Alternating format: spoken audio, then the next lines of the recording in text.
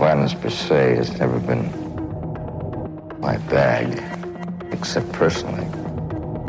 But in pictures it has, and I would like to try to at least portray it on the screen as it is. And I've failed, and I've succeeded. But all those pictures you talk about basically are morality plays. I've broken a lot of fences and noses. I just do the best kind of a job I know how. But there are certain people who are filmmakers and there are certain people who are not, that's all. Captain's Log, pod date 53565.5. We've arrived in the Side Hustle Nebula in the Hue Quadrant for a rendezvous with Film vs. Film's Martin, who will join us for the long-awaited exploration of two of the three Star Trek actors who went on to direct films in the series as part of our Season 10 discussing films directed by actors.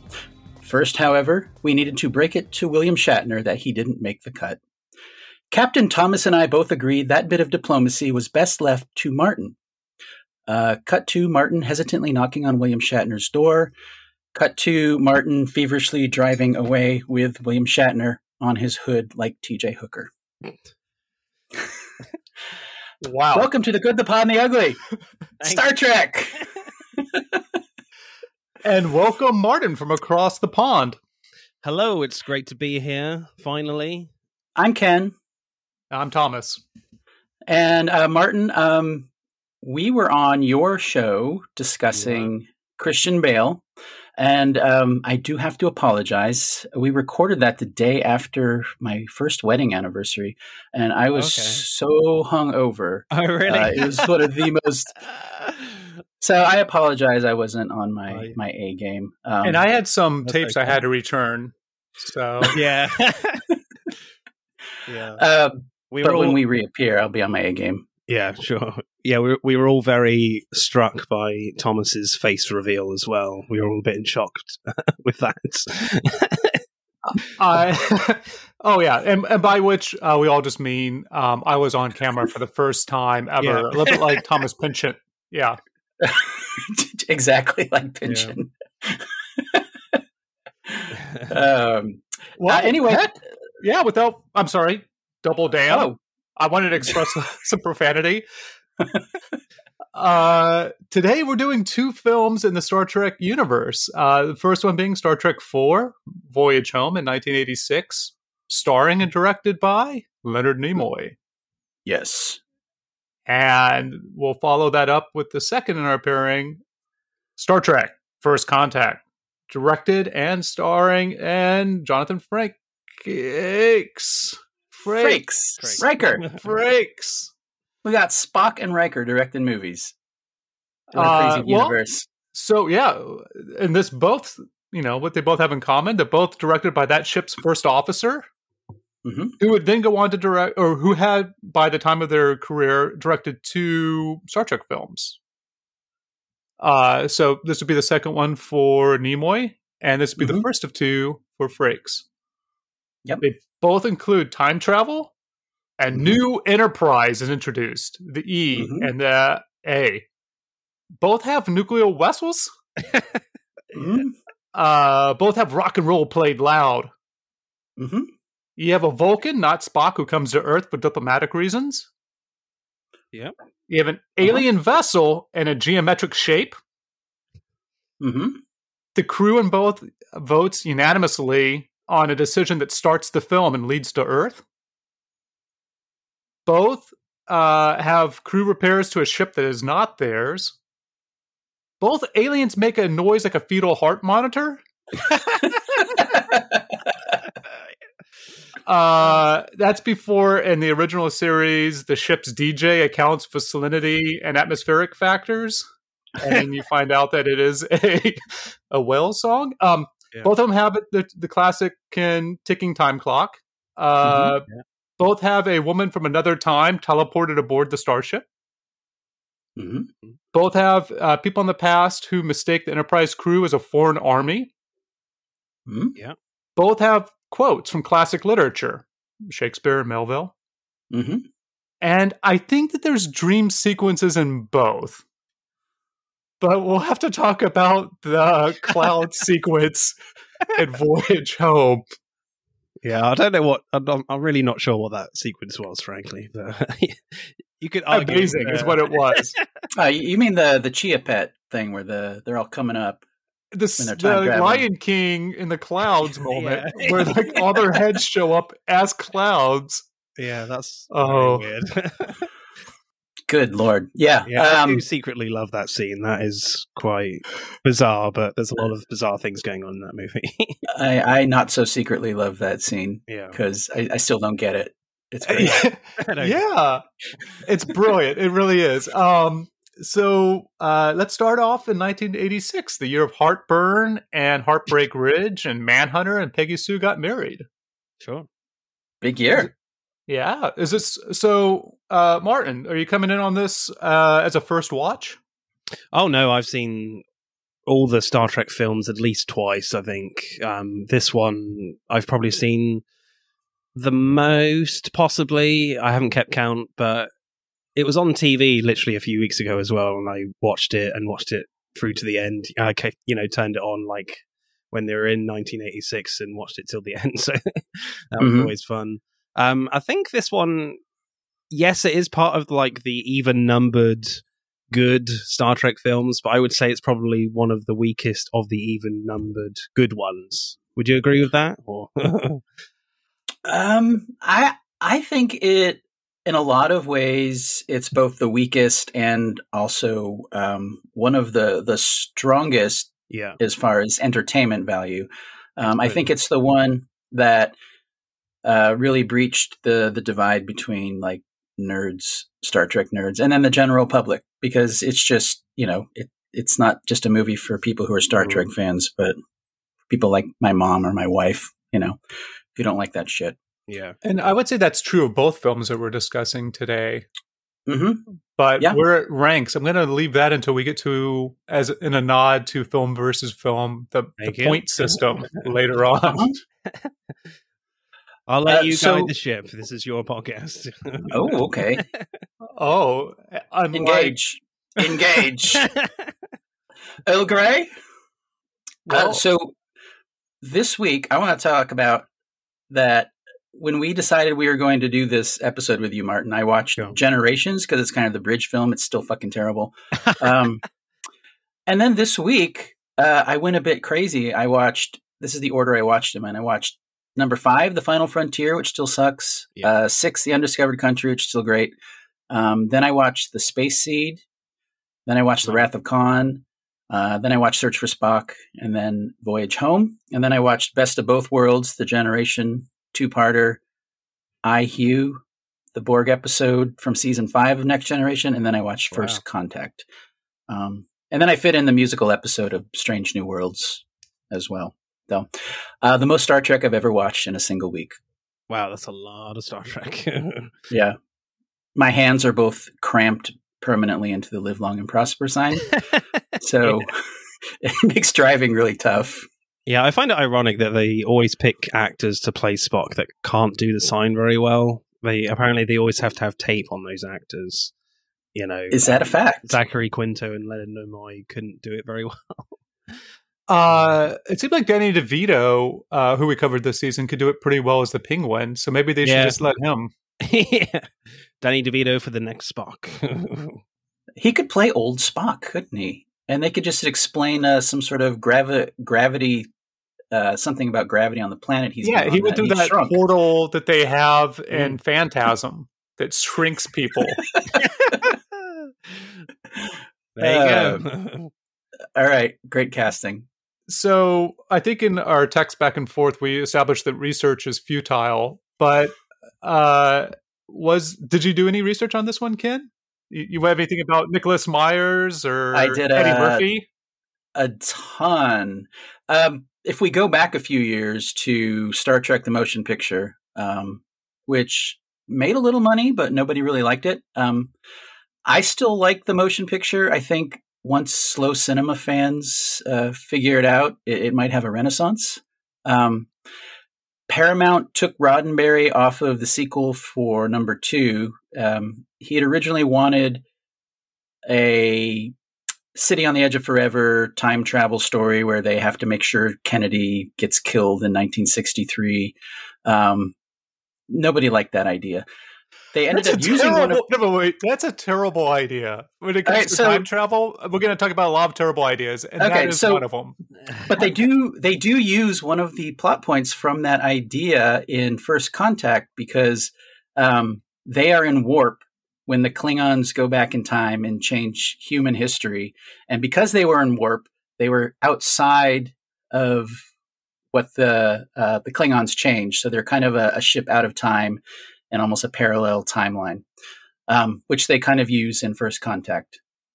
Now, Martin, just to let you know, we have presidents here in the States, and they're elected by the people. And Kennedy was one of those, and he was assassinated during his term as president. And I could not verify this, but in Roddenberry's treatment, Spock ends up being the person on the grassy knoll, which is horrific. But really, he wanted something that he thought what people liked about Star Trek was Klingons, action, time travel. Yeah. And then the episode that Harlan Ellison wrote, City on the Edge of Forever, he was kind of trying to replicate that. Nobody liked it. They handed it over to Harv Bennett, a TV producer at Paramount. They basically had a budget that was slashed. He wasn't familiar with Star Trek. He went back and watched the original series, and obviously the Space Seed episode inspired the plot. Brilliant idea. Star Trek II was a huge success and led to Star Trek, which led to 3 movies that form a trilogy within a larger series, 2, 3, and 4, that Bennett had a huge part in, both as producer and stories. He would go on to write Star Trek 3, which would be Nimoy's first film as director. And I think 3 is great. I think it kind of breaks the even number is the only good ones, but that's just me.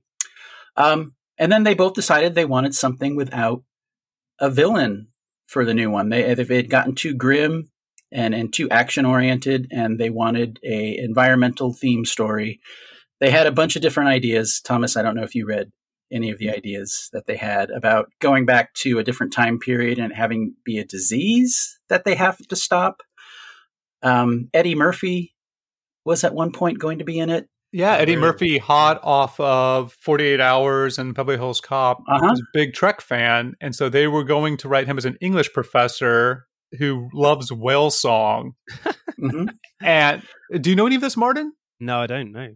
Oh, let me blow your mind. Okay, so Eddie Murphy was going to be part of Star Trek 4, and he was going to be part of the comedic relief. There was also going to be a reporter who didn't believe him, the literature professor. And what they end up doing is consolidating all 3 of those characters down to just the marine biologist, Dr. Gillian Taylor, who has all 3 roles. But originally, Eddie Murphy was going to steal a phaser and was going to come back to the reporter's house, and the reporter's cat was going to, well, maybe they have some romantic thing going on. The reporter's cat was going to accidentally hit the phaser and destroy all the furniture in the apartment. Really? There was a lot of things that were just cut out, but eventually Eddie Murphy was going to be too large of a presence for the film itself, and decided to do Golden Child instead. Yeah, it was supposed to start out with the Klingon ship uncloaking above the Super Bowl, and everybody thinks it's part of the halftime show, except Eddie Murphy, who becomes kind of obsessed with that there be aliens here. Completely ridiculous. And then Nimoy came up with the whale idea. Yeah. Which if you ever watch the preview, the trailer for this film, there's only one shot of a whale, like a fin coming into frame. Otherwise, the crew kept it underneath wraps, and Nimoy would only say they had to go back in time to save 2 creatures. Mm-hmm. Because they really liked the idea of something really big that they had to save, but also the ecological message. And when you try and recap this movie, which I'll challenge either of you to do within 1 minute, once you put time travel, 1986, and you're like, okay, sure. To save whales? Like people's heads just explode like that. It's just one. It's a hat on top of a hat on top of a sombrero. It's just one too many things. Yeah, but they kind of pull it off. They do. And Nicholas Myers, so he directed the second. He directed Wrath of Khan, and he and Harv worked on this, where Harv wrote the bookends, the stuff from the trial on both sides of things. And Nicholas Myers, whose first film was Time After Time, the time travel movie that was H.G. Wells and Jack the Ripper in San Francisco in 1979. Oh, I love that movie so much. Wrote all the middle stuff and was able to reuse some of the ideas that got cut out of Time After Time, including the punk rocker on a bus scene. Amazing. So David Warner, who plays Jack the Ripper, would go on to play an alien in Star Trek V, or not an alien, without makeup. And then Myers would actually cast him again in the subsequent movie, number 6, as an alien. So he appears in subsequent Star Trek films as different characters. I'm guessing Myers cast him to kind of apologize for being in number 5. Probably. Well, 5 was interesting, right? And again, Shatner on the hood of your roof of your car right there. Meyer told Nimoy that he should stick to his guns if he was and direct 3 or walk from the movie. And the studio really had no choice but to let him, because everybody loves Spock. Spock's one of the biggest things going for him, right? And Nimoy had previously directed Shatner in a T.J. Hooker episode, and he had done some television movies, including a production of his Van Gogh show that he had one-man developed. So Nimoy was ready. In preparation, I read Leonard, My 50-Year Friendship with a Remarkable Man by William Shatner. It's a little self-serving, it seems like, on Shatner's point. But at this point in his career, Leonard Nimoy didn't really want much more to do with Spock. He had his own way of making his income, and had gone on after the series to do like Mission Impossible and other things. And Invasion of the Body Snatchers, the San Francisco set remake, one of my favorites. Right. Yeah, and he's fantastic in that movie. Yeah, and then after this, he would go on to direct one of the biggest American box office hit in 1987. I don't know if it had the same popularity across the way there, Martin, but it surpassed Fatal Attraction. It grossed more than $100 million, which is big at the time. And it's a remake of a French film, 3 Men and a Baby. Ah, yes, that's the one. Wow. I watched that last year. Does it hold up? It is such a time capsule to 1987 that it's hard not to love from that point of view. It's pretty silly though. I mean, I think that this film is the same thing, right? I think that the essence of this film and what makes it amazing is that it's maybe one of the worst Star Trek films and maybe one of the best. And it just depends on which way you squint and look at it, right? That's a great description of it. Yeah, it's definitely one of the weirdest Star Trek films. Yeah, it has like the most accessibility, with all the fish out of water stuff in the 80s. But I mean, like, the probe looks like a licorice black pudding, trying to check on the whales if they're still there. It's quite bizarre, the whole plot. I mean, I'm interested. Did Nimoy and the producers have, I don't know, an interest in environmental issues at the time, or was this? Yeah. I'm going to pull this quote from the 50-Year Mission, the first 25 years. I have like a bunch of books sitting around me. Right. This is from Leonard Nimoy. I was asked to do Star Trek 4 before Star Trek 3 even opened. I had some constraints on Star Trek 3. I was told flat out though, for Star Trek 4, they wanted my vision on this. This is a Leonard Nimoy film, is what the studio told him. And he had come up with an ecological message. He came up with the whales, and then they wrote everything around that. Like, that's how they helped crack the time travel story. Yeah. Wow. And originally Shatner wasn't going to do it. And then they had to bump up Yeah, they talked about doing a Starfleet Academy movie where they're all young. Yeah.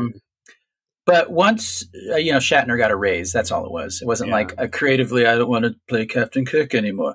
It was he wanted more money. And which is weird because all the casts got a bump, which led Paramount to think we need to have a new Star Trek with cheaper stars, which led to development of the Next Generation. So all of this stuff is so entwined in really interesting ways. Now that said, did Star Trek 3 was that successful? Because in this one, A Voyage Home, it does feel like the budget was knocked down a lot here.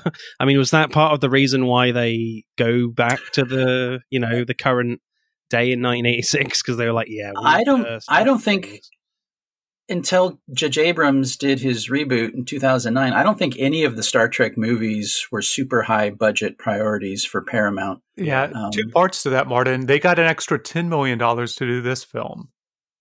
Really? Over The Search for Spock. That's interesting. But the does that go straight to the salaries though? I think a lot of them went to the salaries. But one of the reasons that Nimoy was so attractive to Paramount at the time was that he brought this film in, I think, 4 days ahead of shooting schedule and $1 million less. Oh wow, that's some Eastwood shit right there. Yeah. So the third one was financially successful. I think at that point it went from the highs of Wrath of Khan to being more of a niche film series, and then the next one that we're talking about kind of brought in even more people to the party as far as film goers go.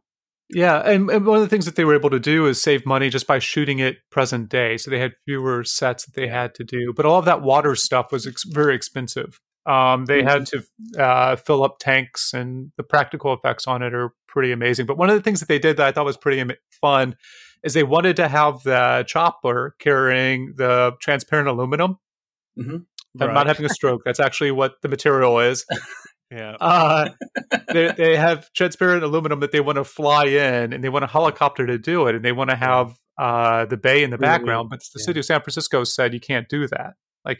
Or they had all the permits would be really expensive. So they used something, and they needed to give Sulu something to do as well, I suppose. True. And so they went to Japan, and they got a robot control model helicopter that would be the same Huey. Yeah. And they used that, and it's just forced perspective. And the shot that you see it flying, and it looks great. Still to this day, without touching it up like Lucas or somebody, it still looks great. And it's hard to tell that it's a model. Oh, okay. I did not know it was a model. And they have no whales in this film as well, which is the other surprising thing. They had no. It's all animatronics. Oh, yeah. You can tell they're animatronics. Yeah, certainly when the whale, the tail comes out of the water, it's a tad clunky, but it's still very calming. I always kind of like that stuff. So. I really like the whale when Spock jumps into the tank at the place and is doing the mind meld with the whale. That's one of the funniest scenes for me. That's so great. Yeah. Just seeing Shatner's reaction. Even though it's a bit overall, it's a bit much from Shatner, but it's still brilliant, I think. It is, and having watched all these movies, like the second and the third one are really about Captain Kirk feeling old. Yeah. Feeling he lost a little bit of what he had when he was younger. And to put him in this movie where it's lighter, and also he's a little not ahead of the game because, the double damn on you stuff. He's kind of a fish out of water, and it's a little uncomfortable for him as a character, but it really benefits the story as a whole, I think, as far as... Yeah, I would say some of the harder parts in the film for me is where he has to be forefront. I mean, that's one of the things they said was difficult in writing it, was that he always has to come up with the answer as the captain, and he has to be there at the end for no good reason. This movie has 5 endings, I think. But whenever Lieutenant, no, it's not Savick. Who is it? Who's Spock's dad? Sarek. Yeah. Sarek, whenever Sarek and Spock are talking at the end, Kirk is just like hanging out right there, listening in. It's kind of a dick move, right? Like, give some guy some privacy, but also the saving of him underwater. Apparently, Shatner did those. That's all Shatner. That's not a stunt double. Really? And he was holding his breath for long periods of time. It might be unsafe. But it's just like they gave him a little too much. I don't know. I think that they did a good job of spreading it out, even giving Sulu something to do in this film. Yeah, I think Sulu does get the short shrift here. Like like all the other characters have like a great comedy scene. You have, Scotty and Bones going to the factory, the glass factory, and one of my favorite scenes is when Scotty is talking to the computer, and he's like, "Computer." And Bones gives him the mouse, and he just speaks into the mouse, "Computer." That is so great. And then apparently he's extremely proficient in 20th century keyboards. But there you go. Yeah, he's able to just use his fingers and henpeck calculations up. He has all the macros or something. He's hitting like Apple control stuff going on there, I guess. Yeah, and then you obviously have Chekhov and Uhura going to the Navy ship Enterprise, and you have all the nuclear vessel, comedy stuff. And even Bones gets an extra one with, Gillian, Bones, and Kirk going to the hospital trying to save Chekhov, where Bones is just appalled by, all the surgeons' butchery. That's always great. And he gives out a pill. He gives out a pill. And then when they're leaving, she's in a wheelchair. She's healed. Oh my God, so funny. Yeah. And she actually says that the dialogue is elderly patient. The doctor gave me a pill and I grew a new kidney. The doctor gave me a pill and I grew a new kidney. Enter number 1 in disbelief, walking ahead of the patient. Fully functional? Enter number 2, incredulous. Fully functional? It's great. But I mean, Sulu doesn't really get a comedy scene, which I'm a bit gutted for him, really. He just has a little conversation with a helicopter pilot, and that's about it. Yeah. Yeah, poor George Takei in this. But Walter Koenig, Chekhov, was so happy that he finally got something to do, and he finally felt like he was part of the cast. Yeah. And he really gets a lot in here, which is great because of the Cold War at the time. Yeah. So I think it helps remind people who might have been following the franchise that, yes, this is something that they were tackling back in the late 60s and still is around with us today. Absolutely. Other than Sulu, another thing these two films that we're talking about have in common is I think it gives the ensemble the most to do out of all the other movies that they made. Particularly the original crew. This one feels like it's the most ensemble, where their little side missions actually play into the larger story. And they have like some of the other movies, like I don't remember anybody's side story other than Chekhov in Star Trek 2. And Star Trek 3 is pretty much the same way. And number 5. Number 5, they try to give them, but it's like Sulu and Chekhov following a hot Klingon around the bridge. It's really cartoonish in number 5. Yeah. And then Uhura doing her dance. It's just a big nope. But this one, they're all great. They all have their little bits other than Sulu. I've not seen the 5th one in a long time. I don't particularly want to, really. But I think J.J. Abrams, his films kind of split, gave all the crew a lot to do in those films, I would say, as well. Especially the first one. Yeah, the first one is the good one, right? Yeah. The second one's with Sherlock, not as good. Terrible. Yeah, I wouldn't say terrible. It's just they overplayed their hand with the nostalgia in the second one. Yeah. Very earthbound, which the two films we're talking about now are particularly earthbound as well. Time travel and being mostly set on Earth, which is kind of weird for something called Star Trek.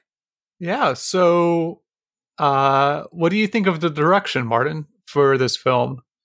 I think Nimoy does a really great job. I think, I don't think he overplays his hand with being too fancy. keeps it fairly simple with the comedy stuff. I think he does a great job.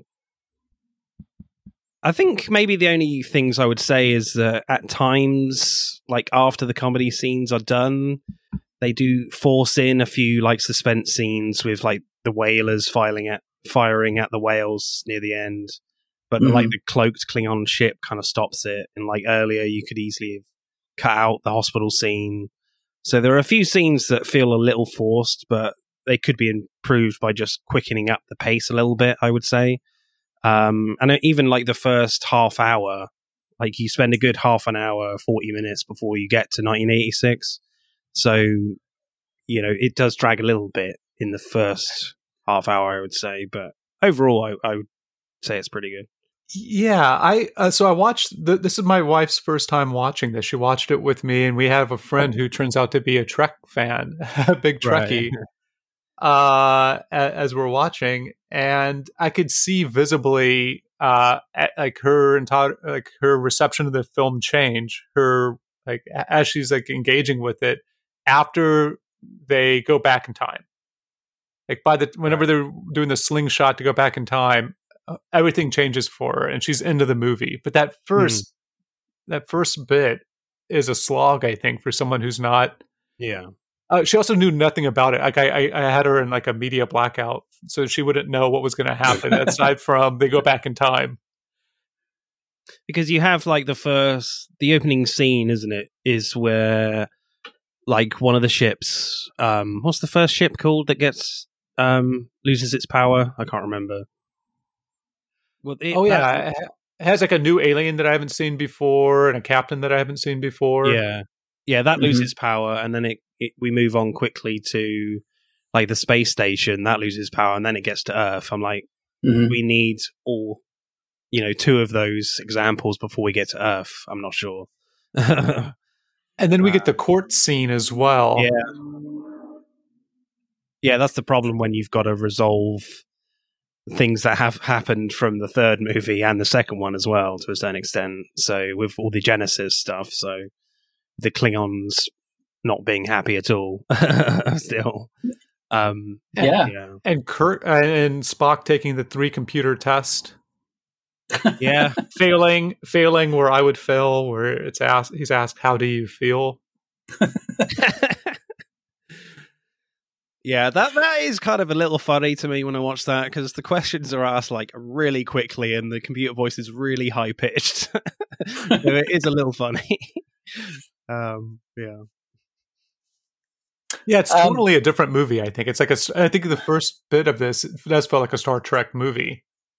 Oh, which I think which maybe helps set up the comedic effect of the middle of this film. I'm not too sure.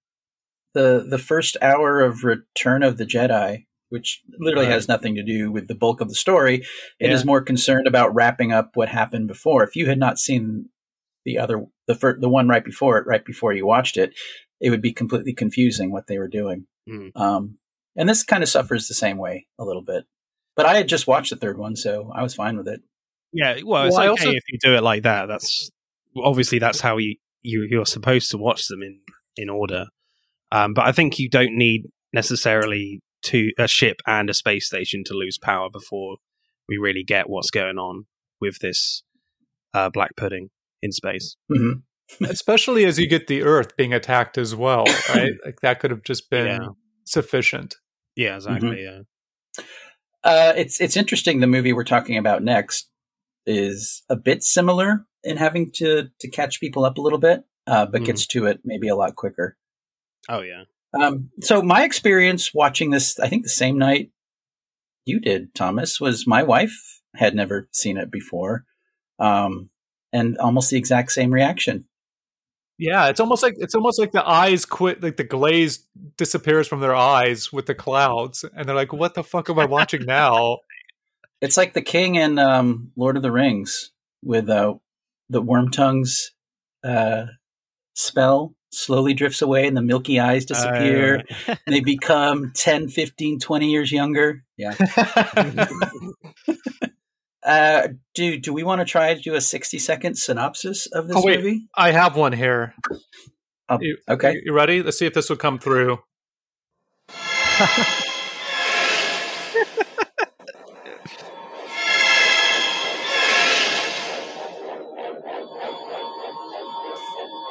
Well, it kind of goes on like that for another 60 seconds. 8 seconds. You did it in 8 seconds.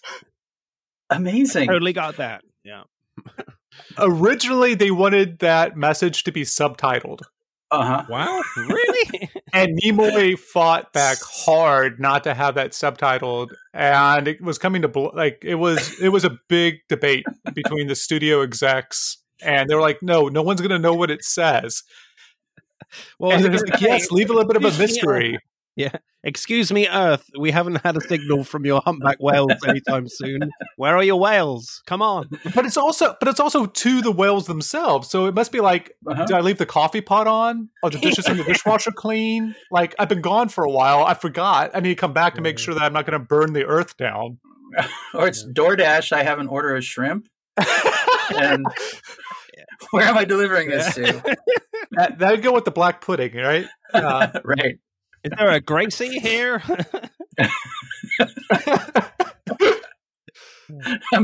That's what the little ball that he's carrying. That's what it is. It's DoorDash. Yeah, 3 tons of shrimp for a Gracie. Why, man? And what a dated reference! George and Gracie being George Burns and Gracie, not Grace Kelly. Ellen? Who was what's that? Alan. Gracie Alan. Allen. Yeah, thank you. From radio days. Like, Mhm. wow.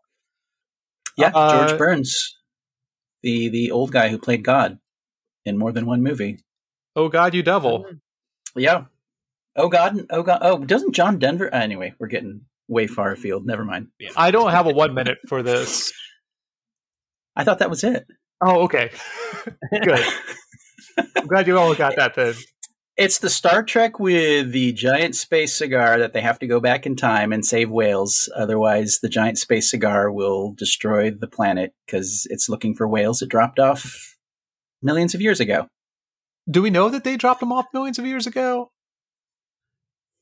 Like, the whales could have evolved during that time and gone off to space themselves.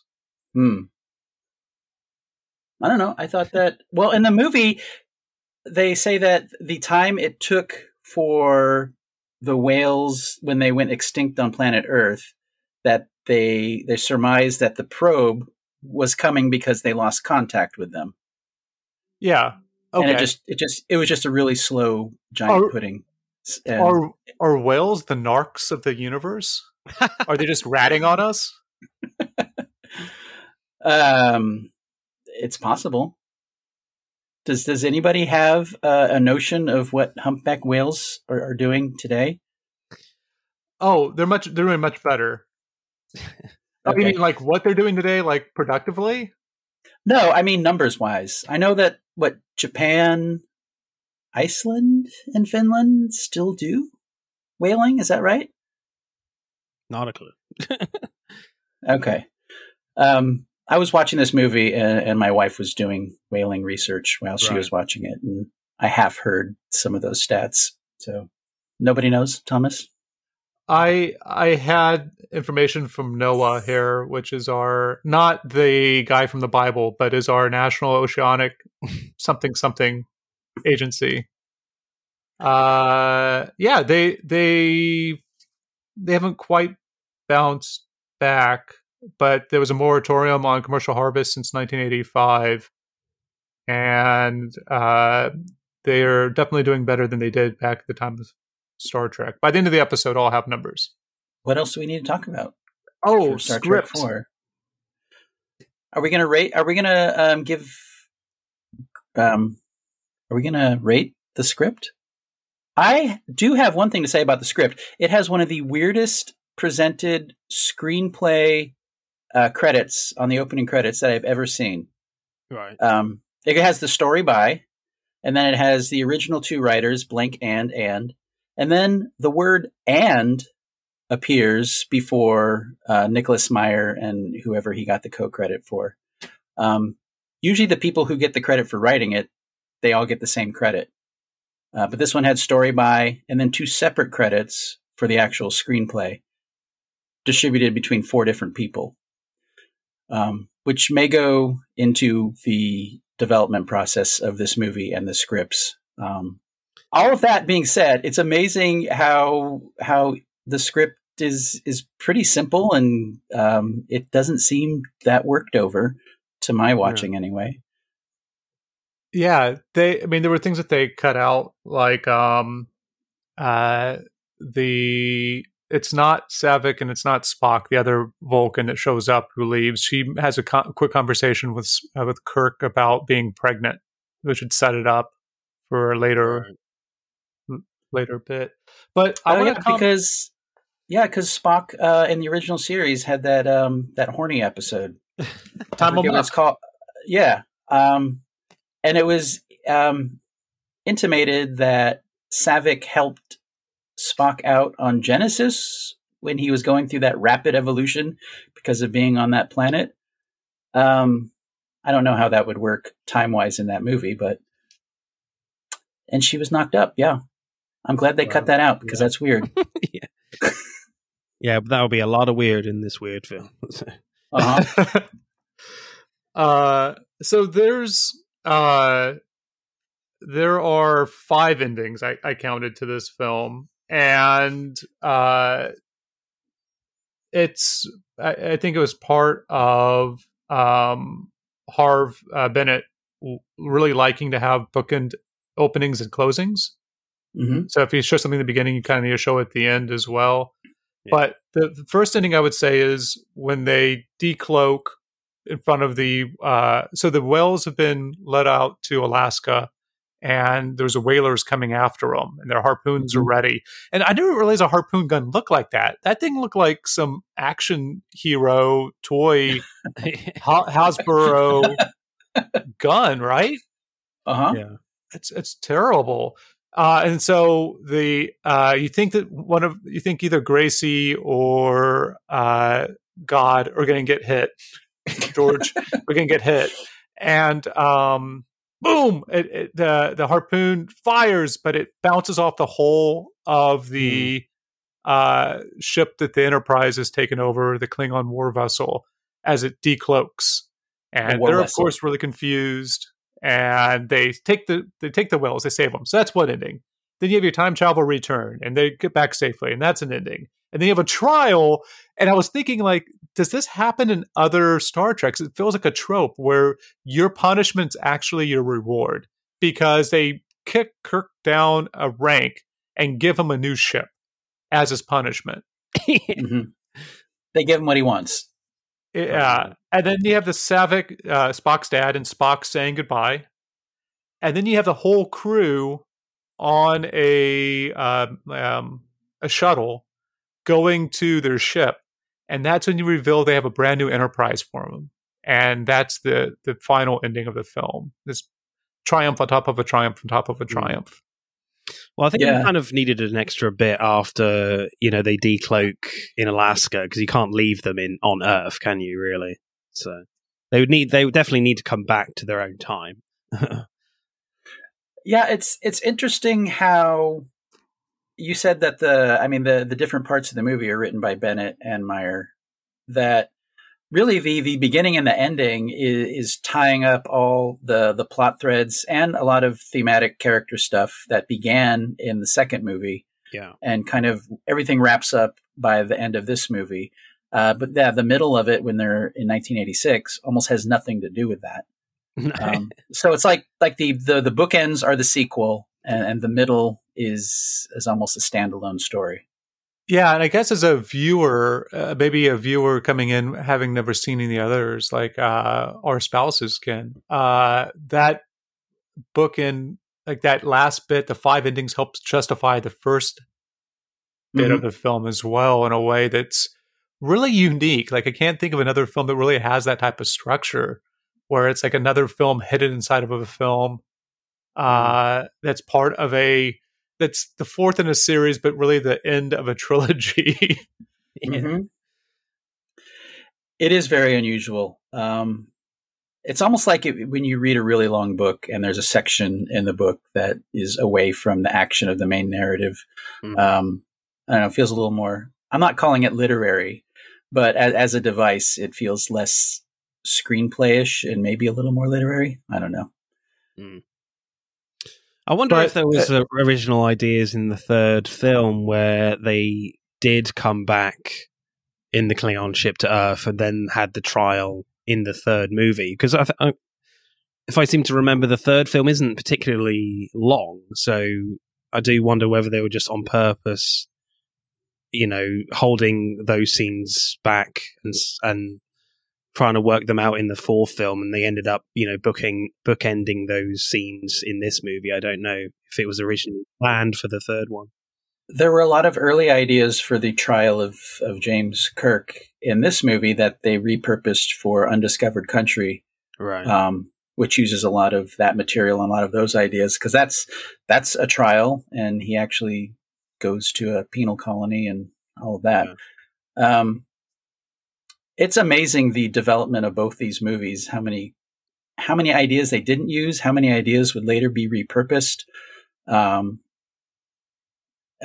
don't know how actual movies get made from that chaotic of a development process, but it's pretty good.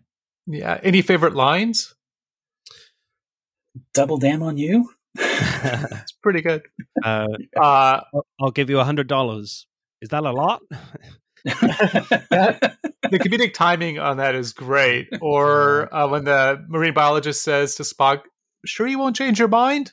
And Spock says, "Is there something wrong with the one I have?" Yeah, that's great. But I think the all-time best one is the Iowa line, right? Oh, yeah, yeah. Yeah, you're from outer space. No, I'm from Iowa. No, I'm from Iowa. I only work in outer space. Yeah. The improvised "Do you like Italian?" stuff between Spock and Kirk. The no, yes, no. Apparently, so much of that comedy could just go so wrong and be so arch and terrible. The fact that these actors have the chemistry they have, it's pretty cool that it works so well. Yeah, because Nimoy said, he never direct and act in a film. It's terrible. It's a terrible experience because he has to do 2 hours of makeup, right? Whenever he's in a scene. And he's like, it's just exhausting. I would recommend nobody ever do it. But he had the good fortune, he said, of having a crew that already knew their characters and knew their cadence. Yeah. And so it made it a lot easier to be the director of that, of 3 and 4. Yeah, it's a lot easier to do it that way, isn't it, in a franchise? Because you definitely have to lean on the rest of your crew a little bit when you're acting and directing at the same time. Another line I like is, I think he did a little too much LDS. Yes. The confidence that he gives with it, right? Yeah. As Kirk gives that line, trying to say LSD for Spock acting weird to the marine biologist is an excuse. Yeah. And even, it's not even a line, but before they go into San Francisco and Kirk is like to everyone, I don't think they've seen an extraterrestrial before, and Nimoy just gets the rope on his what do you call it, and then just covers his ears, and no one says anything. Just the acting from Kirk is brilliant. He's like, well, that's not any better. But it worked. Yeah. I also, one of the questions, because this is whenever my wife Lee got engaged, she all of a sudden said, do you think if they landed in Portland, Oregon now, anyone would bat an eye? Because some of the great comedy in this is that no one really questions what the fuck are you wearing, Spock? Well, he's wearing a robe in San Francisco in 1986 with a headband, a little bit like Karate Kid. So it kind of, but all of them are dressed wildly. None of them sometimes it seems like they go in some of the Star Trek episodes, they'll go and get clothes from the era or local clothes. They didn't bother. Well, I guess because they're on a Klingon warship, they didn't bother with that, right? But they have no self-awareness of how strange they look, and at no point do they go, "Oh, we need to get some civilian garb," which they do in First Contact. He makes it Picard is very clear on his the transporter. Before they go into the transport, that they need specific clothes. For this, they don't even bother trying to get the right clothes. But it's also a brilliant touch with that $100, that quote that they bring back to the benefit of the script. Like they bring back McCoy's gift from, I think, the second one, and part of this aging, right, is that he has his glasses, and I think does he use the lens to create a fire or something, or he loses the lenses somehow, right? They break. It breaks. Wrath of Khan. Yeah, either Wrath of Khan or Search for Spock. They all get jumbled together. Yeah, and so then he's able to sell those in this movie to be able to have $100. Also, I was trying to do the math for 1986. I'm like, is that a lot? I don't know. But it's $100 between them. I'm pretty sure that's not a lot. Well, for bus fare, I guess exact change. What is exact change? I think my favorite though is it's better for me, it's better for you, it's better for them. If we want to jump to acting, I feel like a lot of some of this suffers from some television acting, and I'm glad we don't have Eddie Murphy in it, only because it would be a pretty big disparity. Mm-hmm. It would seem between acting styles and just presence. But as much as I hate it, like conceptually, I like the idea that all three of those characters got put together for a woman of the week trope. For the marine biologist, and like part of this film is Captain Kirk having to seduce, not like fully romantically, but convince somebody on Earth that he's charming and not crazy, and works in outer space so that he can help out. And it's that dinner scene, the Italian dinner scene, is great for that. Like I think it's probably some of Shatner's best acting. Yeah, I would agree, and really putting his character kind of he's always such a pillar of strength and knowing what needs to be done, and being such a tactical genius, that putting him a bit behind the eight ball where he has to convince somebody is kind of a wrinkle throughout all the films that is unique to this one. It's a different flavor of Kirk, definitely, and it works really well. Yeah, and he definitely he's on side with the other human characters in this in 86, like in the hospital when McCoy is being really rude to the surgeons. He's like, "Oh, come here, guys. I'm really sorry about this dreadful behavior. Come with me," and he just, shepherds them very easily into the room and locks them in. So he knows how to manipulate the people on Earth in this time, more than the other characters. So that's what, he has some more uniqueness here in that regard. In this film. And that's the only use of a phaser in the film, I believe, is when he uses it to lock that door. Yep, when you shoot a lock off of a door, it makes it so you can't open it. Yep, that's how it works. What's also fascinating about the Italian scene and talking about acting is that the doctor he plays across from, Catherine Hicks, never watched a Star Trek before and did not want to, so that she would be as gobsmacked about what's going on and confused as a person in 1986 would be if they had shown up. She is great, and her character does not, if Eddie Murphy had been in it, it would have overwhelmed everything else. But her character kind of just fits in to the rest of the ensemble quite well. And that's the magic of the film, right? Is that we have characters that we know going in. Either we're introduced to them in it's a science fiction thing, and we're introduced to them in the first 30 minutes or so as somebody who's not seen the rest of the series, or we're people who've watched the original series and watched the first few films, and we're going in and we know what a Star Trek film's supposed to be. And we know the tenor, right? The kind of the flavor of the past few ones.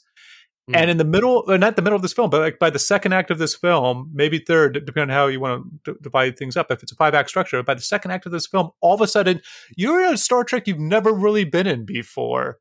Whenever those clouds show up and everybody's profile shows up in those clouds, you're like, my goodness, what am I seeing? This is great. And the fish out of water, to use that pun that we keep using, right? Even though whales aren't fish, is putting weirdness in our own world, and we would react to that weirdness in the same way that everybody else is, right? Like the people on the street not wanting to stop to tell Chekhov where the nuclear vessels are. But what's fun about that scene is that was all improvised, and Nimoy didn't tell the actor who plays Chekhov this, but he told all the extras, don't pay attention to him, ignore him. So he had to be even more desperate in his acting. And that one extra didn't get the instructions. And so that's why she stops and starts improvising with them. It was a complete accident. Right. Oh, wow. And she was somebody whose car had been towed because they had blocked off the street for shooting. And she complained, and Nimoy was going to let her be an extra. And then she actually got lines of dialogue to help pay off her towed car. Wow. Yeah. And that actress was Meryl Streep, and that's how she got her start. Bravo. Boy. To go back to all the Star Trek I watched this week, but to all the Star Treks I've watched in my life, I'm not presently like a huge fan, but I saw all 10 of the movies in theaters, probably on opening weekend. I saw the first movie in a drive-in when I was really little, and I remember falling asleep. And then all the other ones, I was just a fan of The Next Generation when it came out. And I remember this one being in particular because it seemed like everybody liked this one, and it seemed to permeate the greater pop culture zeitgeist in a way that Wrath of Khan didn't at the time. I think Wrath of Khan has aged better than this one. But this movie had such a genial feeling towards the entire cast and of Star Trek to pop culture at large that it was kind of cool. And then a year later, The Next Generation came out. It was a great time to be a fan. And then The Final Frontier came out and wet farted it all. Yeah. But then Undiscovered Country, which is awesome and really, ends the original films really well, I would say. Yeah, it's fantastic. I watched it the other day, and it still holds up. Even the silly CGI purple blood. Yeah, I don't mind that. Klingons. But Christopher Plummer is awesome. I do love his Klingon. He is. All that Shakespeare stuff that Myers really likes sticking in there. Yeah. And it seems like it did something that was great at the time, similar to this film, in that it was topical, right? Like so much of the original series, Star Trek, the best episodes are things that are going on, addressing the Cold War, addressing civil rights in the States. And yeah, just experiencing the end of the Cold War at the same time watching a film, it's basically the same thing as a metaphor for it, really helps, I think, that sixth movie out. And this movie, I just kept going back in my head where, like, after we watched it on this week, the wife asked, were there a lot of ecological films in the 80s? It seems like there were. I'm not so sure, like, the message was a little bit more transparent or in front of you for a lot of it, but this movie could have very easily been a Superman, 4? Quest is that for the Peace. one? Is that the one where he throws all the nuclear weapons into the sun? Okay. And somehow I think it escapes it, and the message isn't. It's weird that they have to bring. It's absurd in your head that they're bringing whales to the future, but at the same time, it feels right.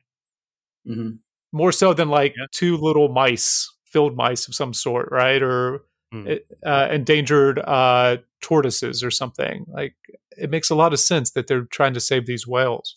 Yeah, and Roddenberry, obviously from the original series, also always erred on the side of optimism and humanity's best nature. And of all the Bennett films, 2, 3, 4, and I'm going to include 6, this one feels most closely aligned to that, where it's almost a gentle science fiction story that focuses a lot on the humanity of the characters and has a lot of hope at the end.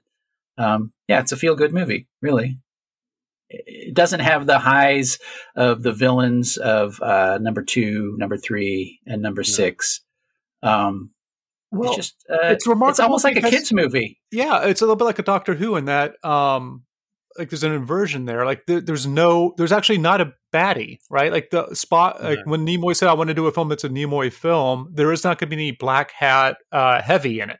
There's not going to be a villain. The villain's misunderstanding or miscommunication. And I feel like in this film they had a lot of opportunity to like play with a lot of their scenes. You know, you're saying there was a lot of improvisation. That, you know, there was a lot of room in the story here to do what they kind of wanted in terms of the comedy stuff, because a lot of the plot stuff is like in the middle, you know, right at the start and at the end, with these bookends that we've talking about, and there's not too much plot going on when they're in 86. Just that they just have to find the whales and find out when they're going, and the only real trouble they have is that the whales are going earlier than expected. That's the only real suspense you have, and you got Chekhov being injured as well. But other than that, there's a lot of wiggle room to have some fun here. Yeah, like the guy who runs the plastic place and his "I quit smoking" giant button that he wears. Yes. It's funny. It's kind of a sight gag. They don't focus on it, but it just kind of creates a character where there really isn't much of a character. It's great. Yeah, and they don't really care about like messing with the timeline either. They're like, yeah, what if he, you know, what if he didn't invent the thing? Like, well, you don't know that. He could have, you know. I mean, Chekhov basically leaves all his shit behind from the future by throwing phasers that don't work at him. They have this communicator. They don't care about that. Just leave it. Well, isn't that what this newest report from somebody who's coming out about what's happening? Oh no, you might be right. We might be getting shut down. Actually, maybe we cut that out, Jack.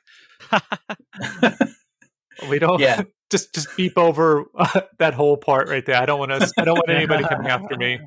Yeah. So I think overall, like, good direction, good script, okay acting. Yeah, I think the acting is of a piece. I think you're right. You're right. Eddie Murphy would have thrown everything out of whack. Having like a Christopher Plummer in there that's somewhere also would have. But these are all TV actors, and they're all great. They're all great personalities, and they all get their bits of business. Other than Sulu, yeah. Aurora doesn't really. She gets a little bit of the short end. Yeah, maybe a little bit. But nobody, nothing's out of whack. No.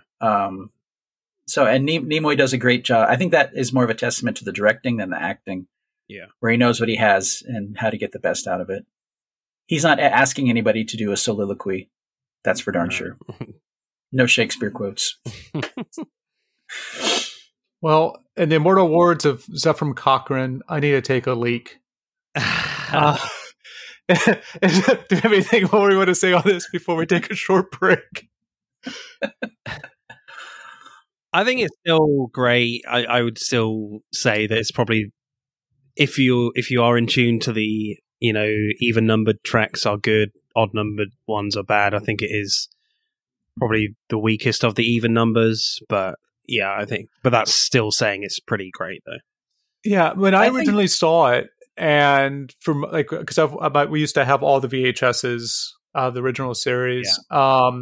It was always my least favorite. I liked 1 a lot more than it, and even 5, just because it's tonally different. But as an adult and watching it again, like 20 years later, yeah, it's phenomenal. It's an artifact of, it's a movie that can't be replicated, I think.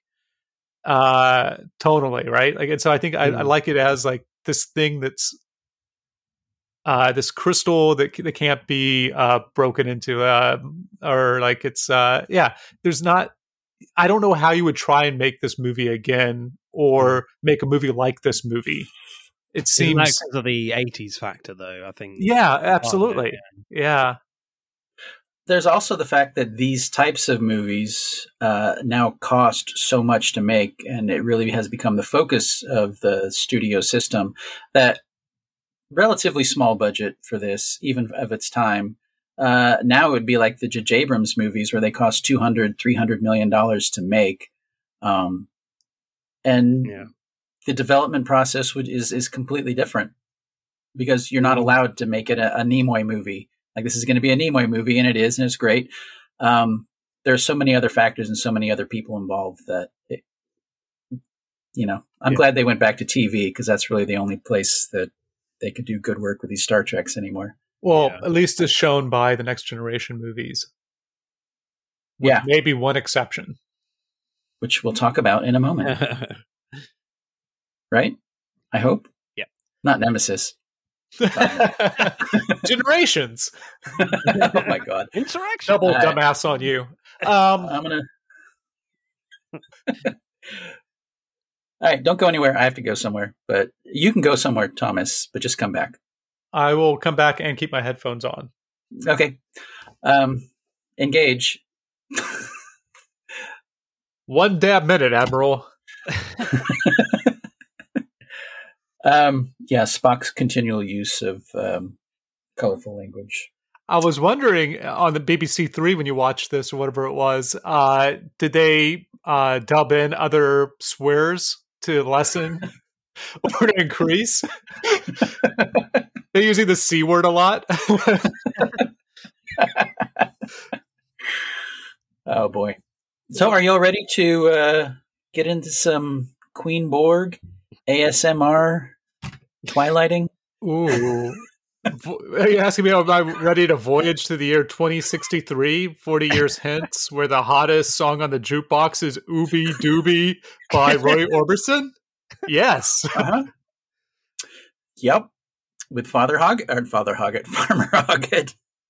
That was a different Babe movie.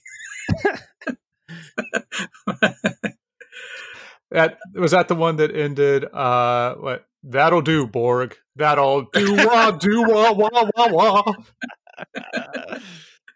Oh boy.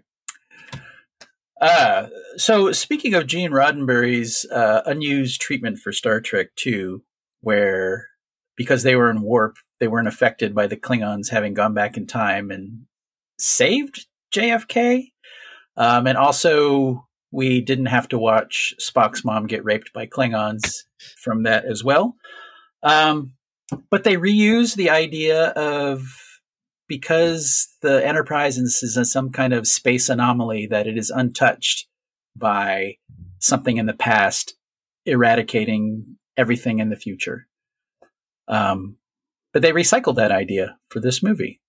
And I find that kind of charming for some reason. I'm not sure I understand the time travel consequences that you're talking about, because when they go back in time, there's a moment where they get a glimpse and the Borg have taken over Earth. Yeah. Yeah. So in that, going back to Roddenberry's number two. Yes, number one. Roddenberry's number two. They go back and then they see a bit of Earth as it is now, and it is run by Klingons and a race of people that are like subhuman. And, Spock's dad is killed, his mom is raped, all kinds of shit happens. And then they have to go back in time to 1963, and then they crash. And then JFK, by seeing the crash or being around it, somehow doesn't go to Dallas. And then they have to, anyway. Okay. This movie has nothing to do with that. Sounds really dark. But it does sound very dark, and Paramount justifiably were aghast at some of the. Plus, JFK has to die. Unlike the City at the Edge of Forever, where it's a lady who somehow by dying, X, Y, and Z. Anyway, we're talking about the Next Generation now, not the original crew. Yes. Yeah, we're in the year 1996 for First Contact, and we've not covered any movies from the year 1996. Yeah, it's between Mortal Kombat and Event Horizon for PWS Anderson. It's the year of Island of Dr. Moreau, but we didn't cover that. It's a year before Gubbo. It's between The Rock and it's the year before The Rock. There was no Eastwoods, there's no Spielbergs. This is a new one for us, 1996. Is that the year Eastwood was having a new baby and had just gotten remarried? Yeah, he just divorced, I think, in 96, or was going through the divorce. Yeah. Yeah, and then he was courting that reporter lady who would become his wife for a while. So Martin, you had watched all of the original at least twice. Have you? Yeah. Did you dip into the Next Generation? Absolutely, yeah. I mean, when I came back from school as a kid, it was on TV a lot along with Voyager and Deep Space Nine. They kind of showed one episode, one after the other, on Channel 4, I think, over here, on repeat and stuff. But yeah, I'd seen all the movies quite a few times, and I think this is probably my favorite one out of all of them. A lot of people go with like The Wrath of Khan as their favorite. I do love that film, but I think for me, I still prefer the First Contact because it just has a great like horror feeling to it. I'm a big horror fan, so I do appreciate that. And the Borg are kind of similar to the Cybermen. I do like my Doctor Who as well. And also, me and my dad, we watched the original series on VHS. Like we usually like watched a movie that either he had not seen or I had not seen. Then after the movie, we would watch a Star Trek original series episode on VHS. Went through the whole 3 seasons. Loved it. And then, of course, there's a Space Seed episode where you have Khan in it, and obviously the original series does not have Chekhov in it. So there's a scene in Wrath of Khan where Khan goes, Chekhov, I never forget his face. And I'm like, excuse me, Khan, you've never seen him before. So that always kind of annoys me about that film. But that's weird. In the States, Chekhov is an admiral, and he runs the Enterprise. They must have edited that out in the version you saw for reasons of the Cold War. Oh, right. Yeah, he definitely They excused it later by saying, well, just because Chekhov wasn't on the bridge doesn't mean he wasn't on the crew. And maybe off camera he met Khan, which, I'm not going to sweat it too much. I'm glad that you had seen this. I thought, because we appreciate you coming on the episode, I thought maybe some of the lines in here would have been triggering for somebody from Britain, including they assimilate entire worlds and we fall back. Not again! The line must be drawn here! This far! No further! And I'll make them pay for what they've done. That's not a very good Picard, but that is a line that could be the British Empire is Borg. Yeah, well, I'm a big Hamilton fan as well, so I don't really care about good. Yeah. Oh, the King George is so good in it. Yep. What about you, Thomas? What's your So, of all the Star Trek movies that have come out, I only own one, and it is First Contact, and it's the special collector's edition. Like I said, my dad has the VHS for the original ones and some other others, but it's the only one, and I have it, and I have Star Trek Fan Collective Borg, because, like Martin was saying, I'm a big horror fan, and for me, the Borg are like super intelligent zombies. So scary. Yeah, they move like zombies. They don't care about humans. Like typically, like they're strategic. It's a little bit of like it's visible, but it's a little bit like the 1977, 79 San Francisco based. We just mentioned a moment ago with Invasion of the Body Snatchers, right? Yeah, where they don't go and try and take over everybody all at once by brute force. They've already won in their heads, so it's just a matter of taking out the most important people at the most important times.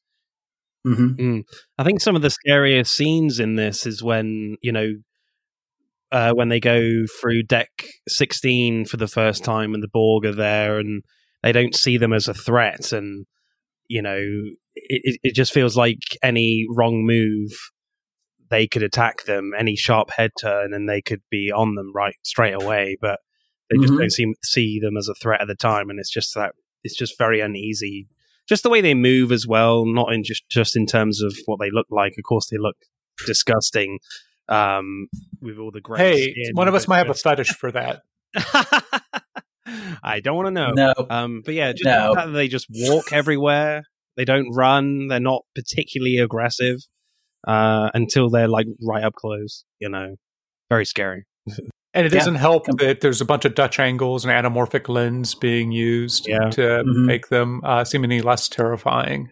Can I go back in time a little bit? Sure. I'm Are gonna- you do a let me slingshot, or are you going to have some anti-time particles that you're going to follow in the jet stream of? Well, I'm going to use one to go back in time and use the other to come back. Does that make sense? Oh, yeah, absolutely. Okay. Anyway, my dad was a huge fan of the original series, and we would watch it with him all the time. And his favorite joke, because he had seen them all more than once, was he'd sit down and it would start. Because back then in the 70s, it was just on syndication, so we didn't have tapes or anything. And his joke was, "Oh, this is the one I haven't seen before." And then we would all laugh as kids because we knew he'd already seen them. And one of the things I recognized watching all of this week was how brilliant Roddenberry had been in casting a character like Jean-Luc Picard with somebody like Patrick Stewart, because my dad, back when he was in his 20s watching the original Star Trek, he kind of saw himself as Captain Kirk, the young adventurer, always going on the away missions. And then the Next Generation really offers a captain who has become the parent. And Picard really has a great paternal nature about him, and Patrick Stewart, the actor, and how my dad effortlessly went from seeing himself as Kirk to recognizing himself in Picard, both heroic characters, completely different. And we would watch Star Trek: The Next Generation every week. I think it was on Saturdays. It was one of the most popular, if not the most popular, syndication original series of all time. And for you kids out there, syndication is like CBS still has commercial TV and it's a network. Syndication was where they would sell the series to TV networks or TV channels in all the various locales around the world, and then they could air it weekly whenever they wanted on their schedule. It was quite lucrative for a time for TV productions. It doesn't really exist anymore. But we would watch it every week. My twin brother, my dad, and I, every Saturday, we would make the popcorn and we'd have drinks and pizza. It was like a big deal. So I have a lot of fond memories of watching The Next Generation, and particularly part one of The Best of Both Worlds, which not introduced the Borg, but was the second appearance after the Q episode where they were introduced. And I remember the cliffhanger at the end of this episode where Picard is assimilated and has since gone on to be one of the most consequential episodes maybe in all of Star Trek, because the plot lines that came from it. I remember losing my freaking mind when that cliffhanger came about and knowing it was going to be 3 fucking months before they would resolve it. Yeah. Total peak Star Trek for me, that whole era. Well, I mean, like I said, it was the first time they had ever done a cliffhanger end of series episode in Star Trek ever, was that Best of Both Worlds. And it ends with Riker. I mean, spoiler, but the first episode of the two-parter ends with Riker about to blow up the Borg ship with Lucretius Picard as a Borg on it. And everything in the episode leads up to him making that decision. He says fire. Yeah. To be continued. Fuck you guys. I was so pissed. I was so mad. Because, like you said, they hadn't done one before. I didn't know it was a cliffhanger because there was no internet.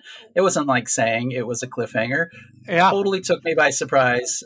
All three of us were like up in arms. Maybe not my dad. That was my experience of watching the newest Into the Spideyverse. I'm sorry, the newest Mission Impossible. I'm sorry, the Fast and Furious. Fast and Furious 10. The other part of that was that the writer didn't know what they were going to do after that. They didn't. Really? So they had to go. They spent the whole off season trying to figure it out.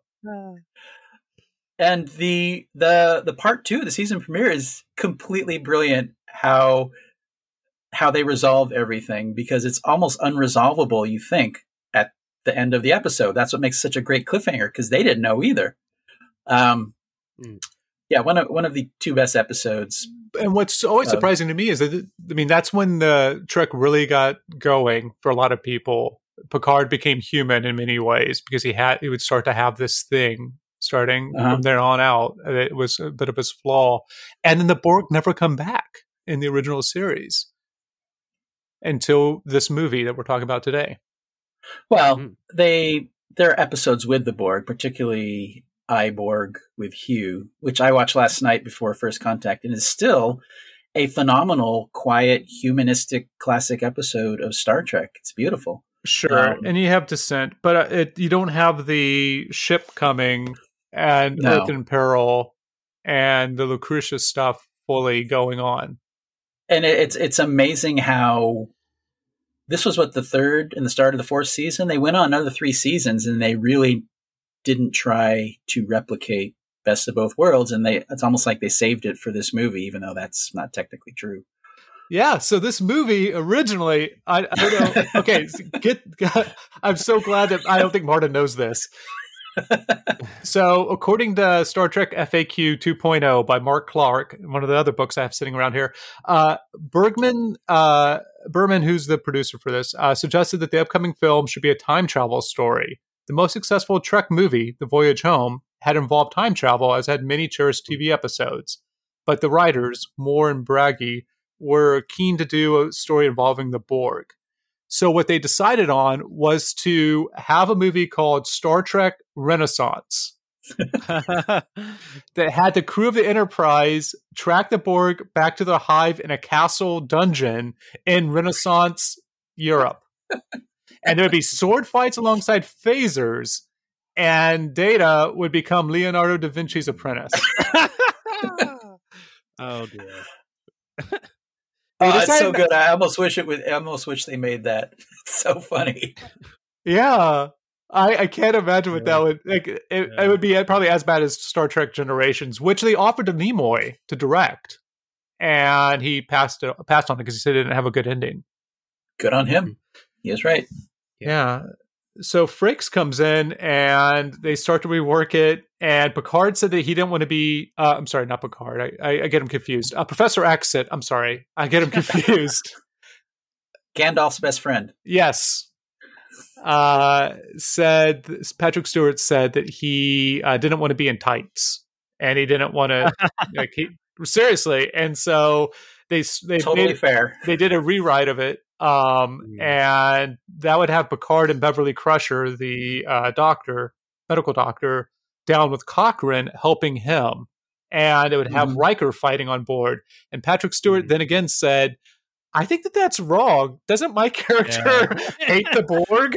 That makes sense. And they're like, oh yeah, how about that? And so Star Trek Renaissance became, it was going to be another, I'm trying to remember what the other title was going to be, but around the same time, you had the third Alien movie. Generations 2 was a possible title at one point. Oh, it was, yeah.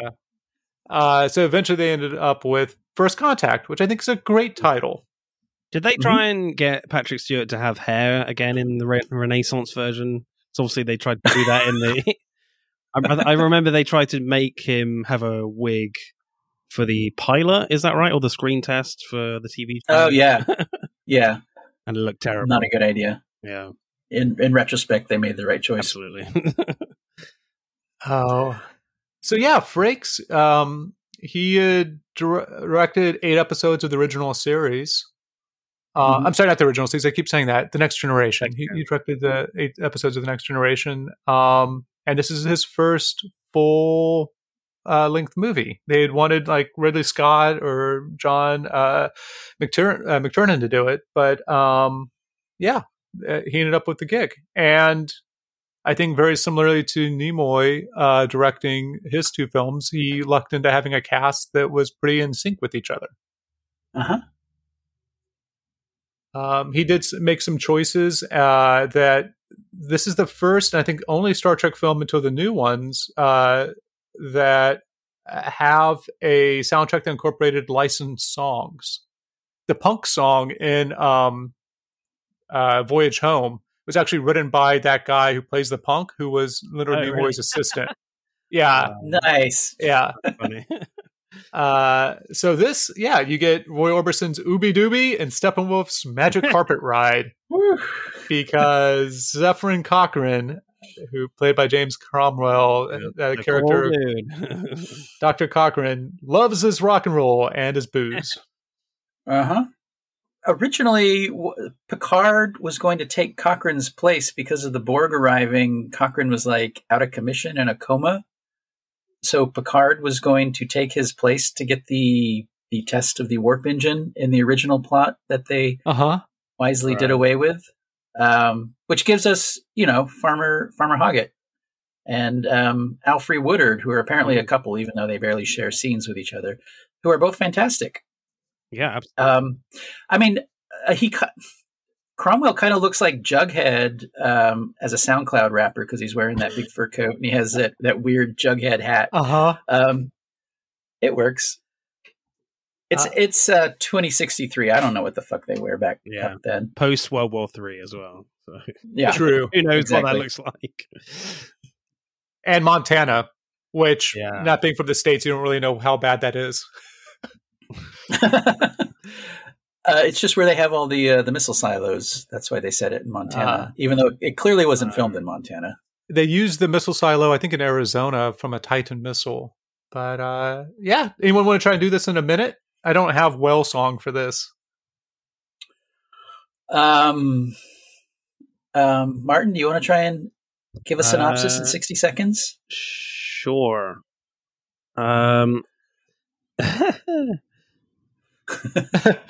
Right. Whenever you're ready, we will start timing you.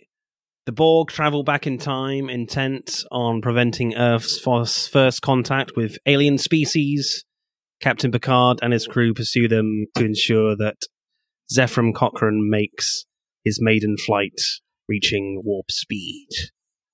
And the Vulcans come down and they share a whiskey. Yeah, that's under a minute. That's under 30 seconds. It is. Well done. Yeah, I've learned on my podcast, IMDb is your friend. So. One thing I like about this film is that when it takes place in space, I'm going to say two things. I mean, I love the pacing of this film. Yeah. But whenever you have Worf in his attack plane, and then the Enterprise decides to violate an order, they all vote on it, and they go in.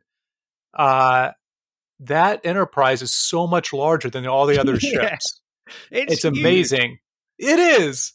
It's the ships are like shuttle ships. I thought I was like, oh, well, all the other big ships must be like in the background somewhere, and they're like attacking with their shuttles or something. No, they're actual starships, apparently. And so you have like this, you have the giant Enterprise. Now, unfortunately, none of those people really show up. Like, it's a big ship with nobody in it, which makes sense for the bird of prey in the last movie because they're all like stranded. It was the main crew that was stranded and they still a ship. Okay. And they have like multiple things rigged up so that they can fly it. I think it's established like in the third movie. And this is just like, we have enough people maybe to make some Borg, like a dozen Borg, and then the main crew. I mean, this film really starts off in a really gnarly way. I mean, like the dream sequence with Picard and is about to be annihilated by the Borg, and you see Picard's eye lens like bend from the drill. It's like, whoa, that is intense to start your movie. It opens with a double dream, actually. It does. It's classic. Classic. You have a double dream, but I thought that the second one kind of doesn't really compare to that eye bend from the drill. Yes, you have something coming out of his face, but I feel like that opening one really outdoes that. But I think what this film does, and it might be unique. And one of the reasons that if I need to show somebody a Star Trek movie, they're like, okay, I'm going to finally watch a Star Trek. I'm going to show them this, or I'm going to show them A Voyage Home, right? Because this film is a horror film that also has all the fun of the Zephyrin Cochrane character. But what other film can you think of in the Star Trek Enterprise franchise that opens with a dream It's a nightmare. It's also a fake out dream. Mm-hmm. And it's also a quick visual exposition for a plot of a TV show that came out 5 years earlier. It does a lot in very little time compared to the movie we just talked about. Oh, so I marked it. In 14 minutes, they are back in time on Earth. Yeah, that's great. I mean, the pacing is amazing. And you know, the back and forth between, you know, the Earthbound characters and the guys on the ship is really well done. I would say maybe in terms of like suspense and plot wise, there's a lot more going on the ship, on the Enterprise, compared to what you know, Riker and LaForge have to deal with Cochrane. Like, the only real thing is that, you know, he tries to run off because he wanted to pee. Whereas the Enterprise crew have got a lot to deal with the Borg. So it's kind of you can't really compare the two in terms of danger level, but obviously what you could argue that Riker and LaForge have more of an important job that they have to get this ship ready to launch in time, save their own future. Because I mean, if the rest of the Enterprise is destroyed, if you know, they get the ship off in time, it's fine, kind of, but it would suck. But yeah, I would say in terms of stakes, a tad unbalanced, but like pacing wise, it's really great. And it gives you a good thing to cut too, right? Because you end up with 3 storylines going on. And don't forget that Deanna Troi had to go get drunk. Yeah. Right? So that was great that she learned what the good stuff was, the good whiskey. And it seems like at one point they're taking like the distillery down to be able to use it for something else in the warp engine. That coil, I think, is. But so you have that, like the B plot there, but your A plot's actually like A1 and A2, because you have Beverly Crusher, who comes back with Lily, who's great. Eventually she would be in that actress, you just said her name, Ken. Alfred Woodard. She in the Luke Cage series. She's a great villain. And her talk down to Picard that kind of gets us to the third act is astonishing. Yeah, she's so good in that scene. And I turned to this is the other Star Trek that my wife watched with me, and she thoroughly enjoyed it. But her talk down and Patrick Stewart's reaction, I turned to her and said, "I'm really glad they never wrote a scene like that for Shatner." Because I was just trying to picture how he would play a scene like that with he would such smirk anger or something, right? Or and he does a good job, like in number 6, about his anger with the Klingons, but it nowhere near the level of hatred Picard shows here of the Borg. You can really feel the rage bubbling from Patrick Stewart. And you see Lily making perfect fucking sense, right? She's like, why are you doing this? This makes no sense. Like, everybody here won't tell you. She's reading the room, and she's like, you are acting like a madman. And he's like, I'm a madman. You know, it's a real pivotal scene in the film, you know, where Picard is in full revenge mode, not giving up, trying to fight the Borg, whereas everyone else thinks they should blow up the ship, but they just follow orders as Picard expects them to.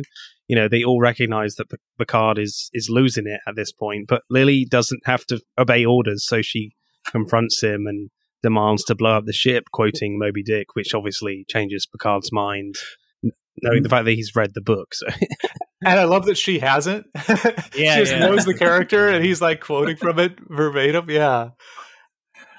And it's cathartic for the movie, but I mean, having watched all the episodes before this, it's even doubly cathartic having watched him from, you know, becoming actually first with Q seeing it, then assimilated, and then he and Guinan's hatred towards the Borg in the I, Borg episode, to allowing that they're going to introduce individuality to the Borg or whatever. And then to get to this point, it does feel very, very cathartic, even though...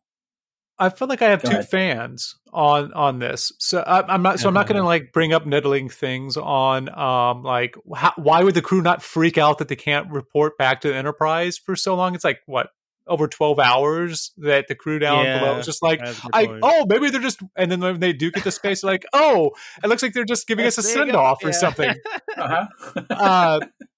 But how did you feel? Are you plus or minus? Are you for or against a Queen Hive person behind the Borg? Because when I saw this in theaters, I was upset. I was like, there shouldn't be an individual in charge of the Borg. That's the anti-Borg.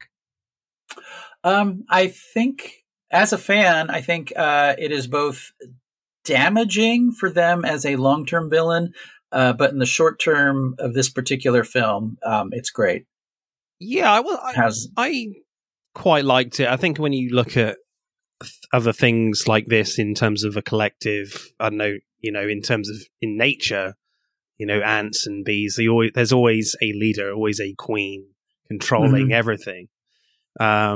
But I mean, I was a little confused about, does the Borg originate organically, or does it originate, synthetically? That was where my confusion kind of lied with the Borg Queen, because I think the other theme that's going on in this film is with like the Borg Queen and the Data storyline, where Data wants to be more human, and the Borg Queen like seeks perfection in all life forms. So they kind of have opposite goals here. Those two characters, like an android synthetic wanting to be more organic versus an organic wanting to be more synthetic. It's an interesting storyline, but I don't think it gets enough screen time to be more thought-provoking. But I think it's only there to, like, hide Data's loyalties at the end in terms of that. But I didn't mind the fact that you have, a Queen Borg. Yeah, I guess it jumps out at me. Yeah, the stronger meaning of it doesn't really come through. All the Picard stuff, his revenge against the Borg is the stronger element here. It does help that she is so great in the role. And I like that the original plan is what they do at the end. They just have a bunch of complications between it, which is flood the area with something that kills organic material. Yeah. That she can't just use that little crane thing and pull her organic material off of that body. Just do the reverse of her entrance is befuddling to me. But that's something that's always, I guess I'm of two minds for it. I understand why they have an actress in that role, but it seems like a computer or something that's not human would make a lot more sense for the brain or the main driver villain of the Borg. Which she was something that was added kind of late in the process compared to all the other stuff. Didn't a Paramount executive say that they needed a villain? Oh, and not just the Borg collective. Interesting. Or fascinating. Fascinating, Captain. So yeah, that was something that they originally didn't have, which makes sense because the Borg are a collective. They don't have. Yeah, that's why I was getting confused by what's the actual origins of the Borg, because if the Borg Queen is originally synthetic and has organic material around her, then why is she trying to, overtake other organic beings? So that would make a lot of sense. But if she was originally organic, then it does make sense. But yeah, and then it seems like it's there so that they can do the gas and then take the gas away, and then Picard could snap her mechanical spine. Yeah, because in the original show, it seems like the Borg it's just synthetic, right? It's just a yeah. Now it'd be cool if they had the inverse of it, and they flew around in a giant square or other geometric shape made of skin. Oh God! Oh yeah, like a giant scrotum through space. You should pitch that, Thomas, for an episode of Strange New Worlds. We've engaged the scrotum. Oh god! I tried, but they gave me the shaft. Oh dear. So Frakes in his first movie is ably helped by Matthew Leonetti, a long-term cinematographer who worked in Anamorphic with a ton of directors and was the DP in 2 films we've already talked about on this podcast. Thomas, do you know which 2 they are? I don't, but I'm guessing they're not going to be Bronco Billy or She-Devil. No, it's a year before this movie, Strange Days, directed by Catherine Bigelow. Okay. And then Poltergeist, directed by someone. Yeah. Really, for a first-time film director, I always like it when they get somebody who has been around forever to be the cinematographer. It really helps here, especially going from TV, that work schedule, and then that square frame to shooting anamorphic. Frakes did a lot of, a lot of homework. Basically means he watched a lot of movies shot in anamorphic. Yeah. But still, it's a big adjustment. Anyway, did a great job here and would go on to shoot Frakes' next film, Insurrection, to lesser results, but that's life. Great looking movie. At times, obviously, the budget wasn't as big as you might want it to be. Yeah, the going from the TV show to the movie, and the models aided by computers of the Borg ship, and particularly the makeup on the Borg themselves. Oh, it's fantastic. Huge plus up. It's amazing what 10 years will do. Going from 86 to 96. Yeah. Yeah, they look great. They're terrifying here. It's weird. Yeah, it's weird watching this after the TV shows, where the makeup and stuff is pretty kludgy, but still terrifying. And then go to this; they look like zombies. I mean, the wires in their skin. Oh yeah, it's pretty gross. They're very much the zombies for the sci-fi world, I would say. Mm-hmm. Yeah, for sure. I love the holodeck scene set in this 30s gangster time. I think it really just brings a tonal shake-up, if you will.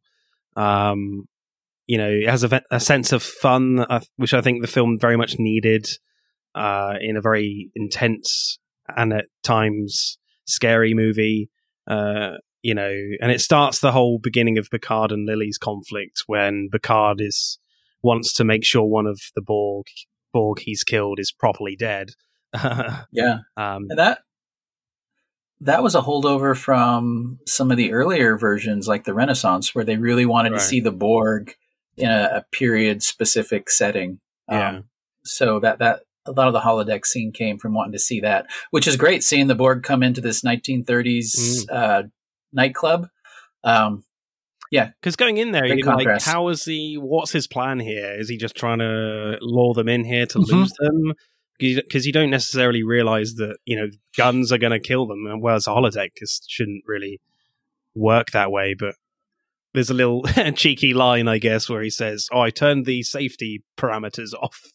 Like, okay. Yeah, but when Patrick Stewart is shooting them, man, that is some good acting on his part. He is dealing with a lot of rage in that scene. Mm. Yeah, it seems like, I don't know, if you read Max Brooks or other people writing on zombies, the best thing they have is just a really sharp sword. Because it seems like that they can adapt their shield just works against energy stuff. Yeah. Uh-huh. And so if you just if you're just Worf and you're blunt trauma injuring them to the head, you're fine. So if you just had a samurai sword and ran around or a lightsaber to cross universes. They should have devised a plan to get to Worf's quarters, where he has all his weaponry in there. Oh, he's from a different ship, though. Oh, that's right. Yeah.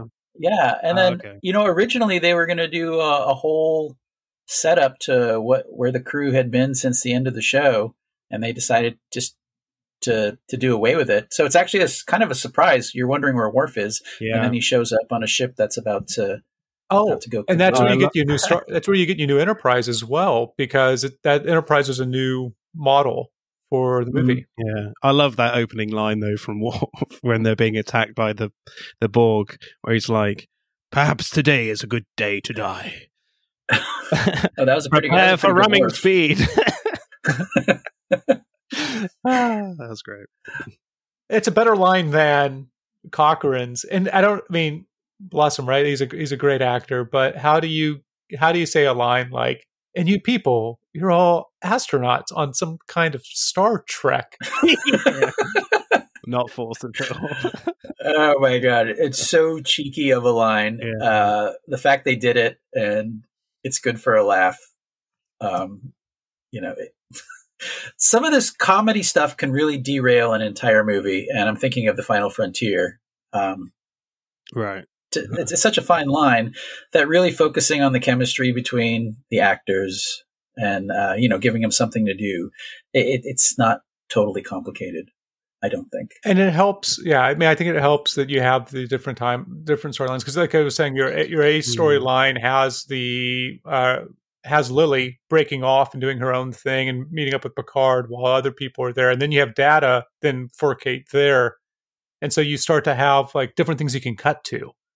And the editor does a great job of just giving you a few minutes of maybe even like less than a minute of a scene occasionally, just to keep the chronology moving, but also to break between scenes on the ship, between inside and outside. Yeah. Because the scenes on the ship are proper intense at times, proper scary for this type of genre in a Star Trek movie. So, the scenes on Earth with Cochrane, they really service as a kind of a palate cleanser, if you will, just to soften the film up a little bit, to break up the intensity of the stuff going on the ship. Because there's another scene I really like, the spacesuit scene on the hull of the Enterprise is awesome. I always really like that scene. Assimilate this. Yeah. Like the Borg moving slowly, on the hull is kind of reinforced even more in a weird way. That makes them scarier in a weird way. And when Hawk gets assimilated, and the way Hawk turns his head to reveal he's a Borg sent a chill down my spine the first time I saw it. I was like, oh god. No, it's great horror, but it's amazing how quickly he changes, but everybody else takes a while. It's just, it's good. It's a good effect. It's good for the movie, but the rules seem to change or bend. Yeah. Well, they have that earlier on in the film. One of the Borg puts those pipes into a guy's neck. He seems to change pretty quick, I would say. But, well, there's one guy on the floor, isn't there? And he's going grey pretty quick. But I get what you mean. But a little inconsistent. But maybe it just varies on who you assimilate. Well, it's also nice that the Borg don't need to breathe outside, so they don't have to be in these spacesuits. So whenever it's a great moment when you cut back to Worf and you think that he's gone, but he's tied up a tube around his leg to keep his pressure in his suit. The tube is connected to a limb of a member of the Borg. Yeah. It's totally badass. It's a great reveal. And he has swords in that, doesn't he? He has some of his weapons, right? Yeah, That's how so, yeah, he's got to have some weapons on that ship already, surely. Just stashed away, kind of like I have a pistol in my commodes. Yeah, so that's why they should have devised a plan to go to his quarters. They should have. Yeah, surely he's got a stash somewhere of Klingon weapons. Or maybe they left his room the same, like when a kid goes off to college and they leave the room the same with the pennants and whatnot. Captain, I ask you that no one go in my quarters. Unless you're going to fumigate it. The Vulcans at the end, the reveal. Having seen this movie a lot, and my wife, no interest in Star Trek, but watched it, she was like, it's those guys. It was like great. It was a great reveal. You see it through someone else's eyes, and it's kind of fun. Instead of having a hood, though, it'd be great if the actor had a headband tied around his head, kind of like a Karate Kid, and he undid it, and they're like, "Oh, I see. You're an alien." Yeah. Mm-hmm. Yeah, I very much got like Close Encounters vibes. I don't know if there was a little like reference there they were going for as the Vulcans come out of the ship. This was quite a time for Star Trek because you had this movie came out, which was very popular. At the same time, Deep Space Nine was a couple seasons from ending its 7-season run, and Star Trek Voyager, whose Doctor appears in this film. Oh yeah. Great line from that guy. So it seemed like Star Trek was going to go on forever at this point. You had like a movie series now. It was everybody loved First Contact, and then a series would follow Deep Space Nine and Voyager, and we'd have Star Trek forever. It didn't really work that way. Partially thanks to Star Trek Enterprise, but not good. No, the worst theme song of all time. I think the season of Deep Space Nine after this, they actually used the very authoritarian gray sweatshirts with the colored shirts underneath that they introduced in this film, which is not my favorite Star Trek look. A bit militaristic. They're going for the more subtle vibe, I guess, less colorful. Yeah, which would costume-wise kind of hobble the series for quite a while, maybe up until Strange New Worlds. All the costumes are just kind of monochromatic and militaristic. Anyway, that's a whole different podcast. The costumes of Star Trek. Which colored tunic would you guys be wearing if you were a member of the Star Trek Enterprise? Starship Enterprise, not the Star Trek Enterprise. Thomas? Well, I don't mean obviously a red shirt, but it'd be nice if I had different jobs. If I had like red on the front and blue on the back or something, or more, I don't know, any Manchester or like just like different like colors, more than just one color. And then I was like, oh yeah, I'm a science officer and medical, or I'm engineering and tactical. So you want a Technicolor Dreamcoat uniform? Yeah, so I want like a pride flag, just basically. I can do and any also, of the jobs. I wish that the therapist had a color, right? What, Diana so Troy. color? Diana Troy's role isn't really done in other episodes. I'm sorry, other iterations, and it'd be great, if that was a rank or a path up. Because you could have wizards and clerics in Dungeons and Dragons. Like, you should be able to have like multiple things. Isn't she green or something? I thought. Troy? Deanna Troy? Yeah. She blue. Sometimes. Whoa! She did what to who? She had a blue uniform. Oh, thank you. I'm sorry. Yeah. She and Riker were quite close, though. Yeah. And then a few other muted colors, I think, because she's an empath and she can't be too bold in her dress. I'm really glad, and we'll get your answer to what color here in just a moment. But I'm really glad that they both cut Wesley Crusher from this film. Right. He was my least favorite thing about the Next Generation, and that they cut the fact that Data and the Borg Queen had a baby. Oh wow! What? No.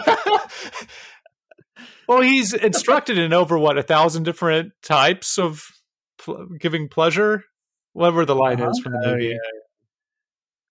It was just a call back to the last film. Yeah, Martin, what color are you? Are we talking just next gen uniforms? Is that right? Yeah, let's do that. Yeah, let's go. I like the red. The card's red. The classic look. Yeah. Or Guinan. I would go with Guinan. Cool. her bartender uniform. I would go with Borg. It is interesting they didn't ask Whoopi Goldberg to reprise Guinan in this movie, given how her character's backstory was, a species that was destroyed by the Borg. But wasn't she on Deep Space? Wasn't she on another series? Didn't she cross over or not? I have no idea. Okay. For some reason I thought I kind of tapped out of Star Trek once I grew up and moved out on my own, which is weird how that happens. You become an adult and you stop being interested in Star Trek. What, around Voyager time, or? Yeah, around Voyager time. It just got to be silly. I mean, I know they tried to get me back by introducing 7 of 9, and I was tempted, and I maybe dipped in to see if it was... One of us has a fetish for the Borg attire. I'm not saying which one of us. Yeah, it's Thomas. But one thing about the two movies we're talking about today, and I think that differentiates the series they come from compared to like maybe Voyager, Enterprise, Discovery, et cetera, was that even though it's a TV cast, they have enormous chemistry when they get together. It's like when you get musicians who are okay, but when they get together, they have a certain chemistry, and that really the movies feed off of that at their best. And I don't think the ensembles of the subsequent shows ever rose to that. And that might be part of why none of them ever graduated to anything more. I think Deep Space Nine had some great chemistry with some of the characters with that one, lesser with Voyager, I think, but certainly in the recent shows like Discovery, I think they definitely went through a different tact with that and putting their main character as the lieutenant. I can't remember her name now, something Green. Sequoia? Yeah, and yeah. I feel like I didn't really know much about the bridge crew on that show. And that's what's kind of great about like Strange New Worlds. I'm watching it at the moment, the first series. And like, I feel like I know this crew really well compared to the Discovery crew. Yes, you've got like Pike and O'Hara and Spock, obviously, but they don't bring everyone back. But yet all the other new characters kind of hold their own in that show. So, I wouldn't be surprised if we see maybe like a Strange New Worlds movie, because obviously they're struggling with the movies at the moment. Because obviously Beyond didn't do great at the box office, and obviously the 4th Star Trek film has been in development hell for an awfully long time, and forever. Yeah, and they lost one of the actors. Oh yeah. I'm glad you brought up Strange New Worlds because that was like the first show since probably Next Generation went off the air that I watched a couple episodes of, and I thoroughly enjoyed it and loved it. And I think they have a very lucky chemistry behind the ensemble.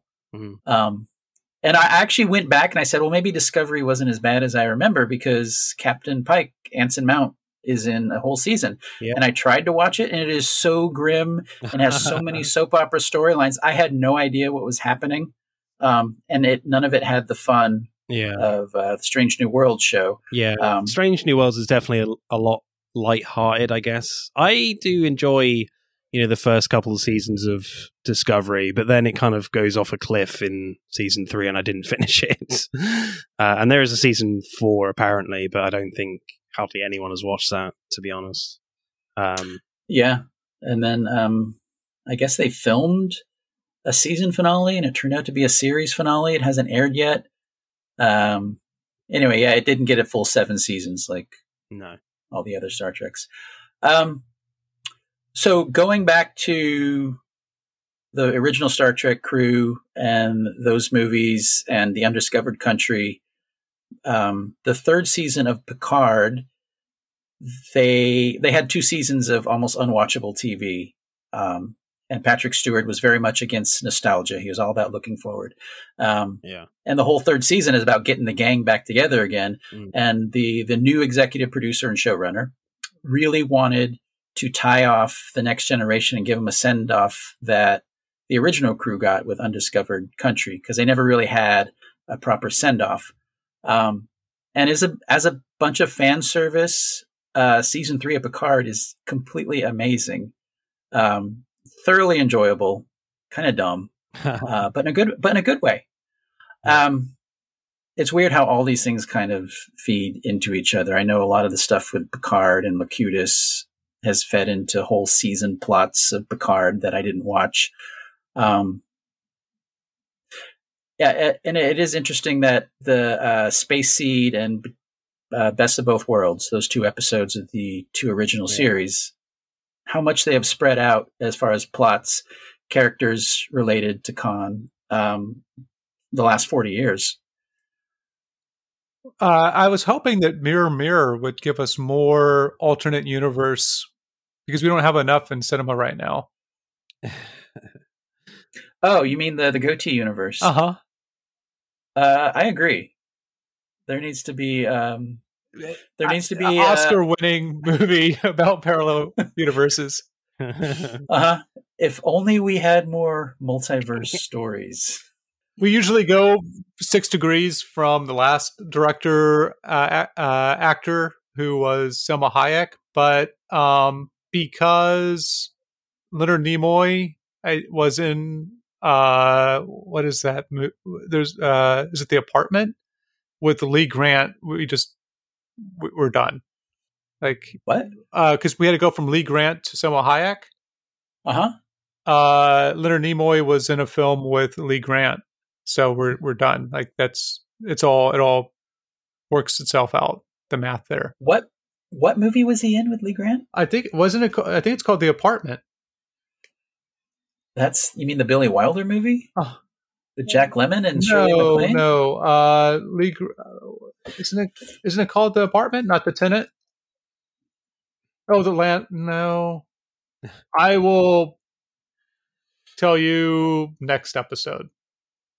Wow, that's a really good segue. Bravo, number 2. So are you, Thomas? Are you have any interest in modern Star Trek? Does any of it kind of make you think, oh, maybe I'll check it out? No, I think it's probably gotten so deep and convoluted that I'm not going to be interested.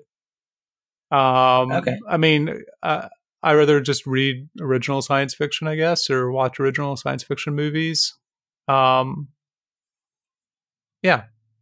The movie I was trying to think of was called The Balcony, with Leonard Nimoy, Peter Falk, Shelley Winters, and Lee Grant. The Balcony. Yeah. Which is probably adjacent or attached to an apartment, so you were kind of right.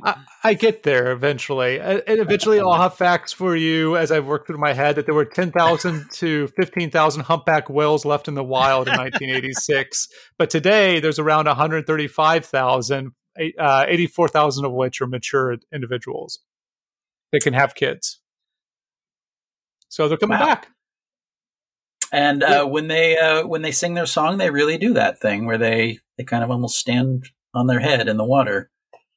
And that was a real thing that I didn't know until I saw this movie. I learned something from Star Trek. Did I lose you guys? Yep. Damn it! We quit listening along with everybody else just a little while ago. I think it was around not again. I think it was around what color shirt we would wear. I didn't know if we were going to a party later and you didn't want us to dress alike. Like, oh, what are you going to wear? Just to make sure we didn't both show up as blue shirts. I will have to post on social media the photo of my twin brother and I at age 4 or 5 wearing Star Trek shirts. Nice. The absolute cutest thing. I will post it when this episode appears. Which Jack might be back here by then. I don't know. Who knows? But in the meantime, while you're waiting for more episodes to come out, you can check out Film versus Film. You can. We are Film versus Film podcast. We look at cinema releases, or we do legend episodes. We pick a subject from the release, and we pick a film from that subject and battle it out between myself and a guest. And see who wins. Score, segments on directing, screenplay, and acting, and see who wins. It's a lot of fun. And you guys were on our podcast for Christian Bale. Christian Bale, that's the one. American Psycho and Public Enemies. Yeah. And we got snubbed for the Meryl Streep, but I felt completely justified because you guys then did for the Ant-Man release, the newest Ant-Man in the Quantumverse, I think, you did movies that involve ants. We did indeed. That was Ant-Man versus, I can't remember. Oh, Bug's Life. Oh, you didn't do Phase 4? No, I'm very tempted to, but I was like, the episode would be very short, I think. But I did talk a little bit about Phase 4. Yeah, it's a great film, that. Great little film. And you have some great guests coming up. I think sometime in November, maybe David Fincher. Yes. Did you pick that one, you guys?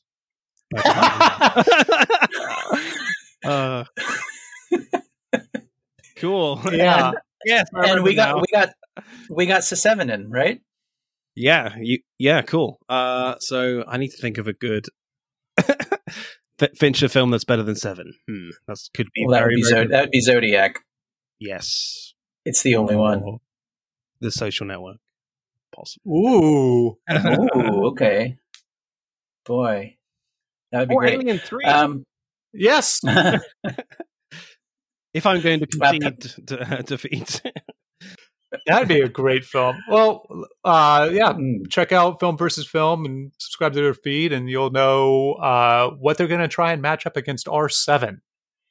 Good luck. Yeah, we're on a little break at the moment, so there won't be a podcast out soon, but our next one will be at the end of August. Yeah, and we'll be doing heist films for that one. Which heist film would you pick, Thomas? I would say Ronin, just because I got it on VHS, and I think you would ban me from the podcast if I said anything else. But I would like Inside Man. Oh, Inside Man's great. I'm very tempted to pick Reservoir Dogs, but is that cheating? Because you don't see the heist? I don't know. How about Rafifi? Ooh. Yeah. That is probably that's probably the best heist movie ever made. Or The Killing. I do like The Killing. Oh yeah. Oh shoot, man. Rafifi versus The Killing would be a good matchup of movies. Few people have seen it. Yeah. Well, if you're looking for a heist movie set in 1986 that involves two large mammals, watch Star Trek: The Voyage Home.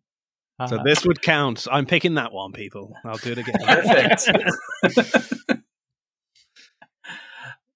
All right, so thanks to Weird AI for our theme song, right?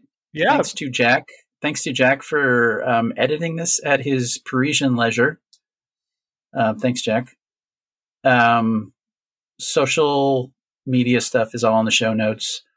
Film versus Film, obviously, we'll have a link there. Cool. Martin, thank you so much for joining us. That's right. Yeah, it's been an absolute pleasure, guys. Yeah, it's been a lot of fun talking Trek.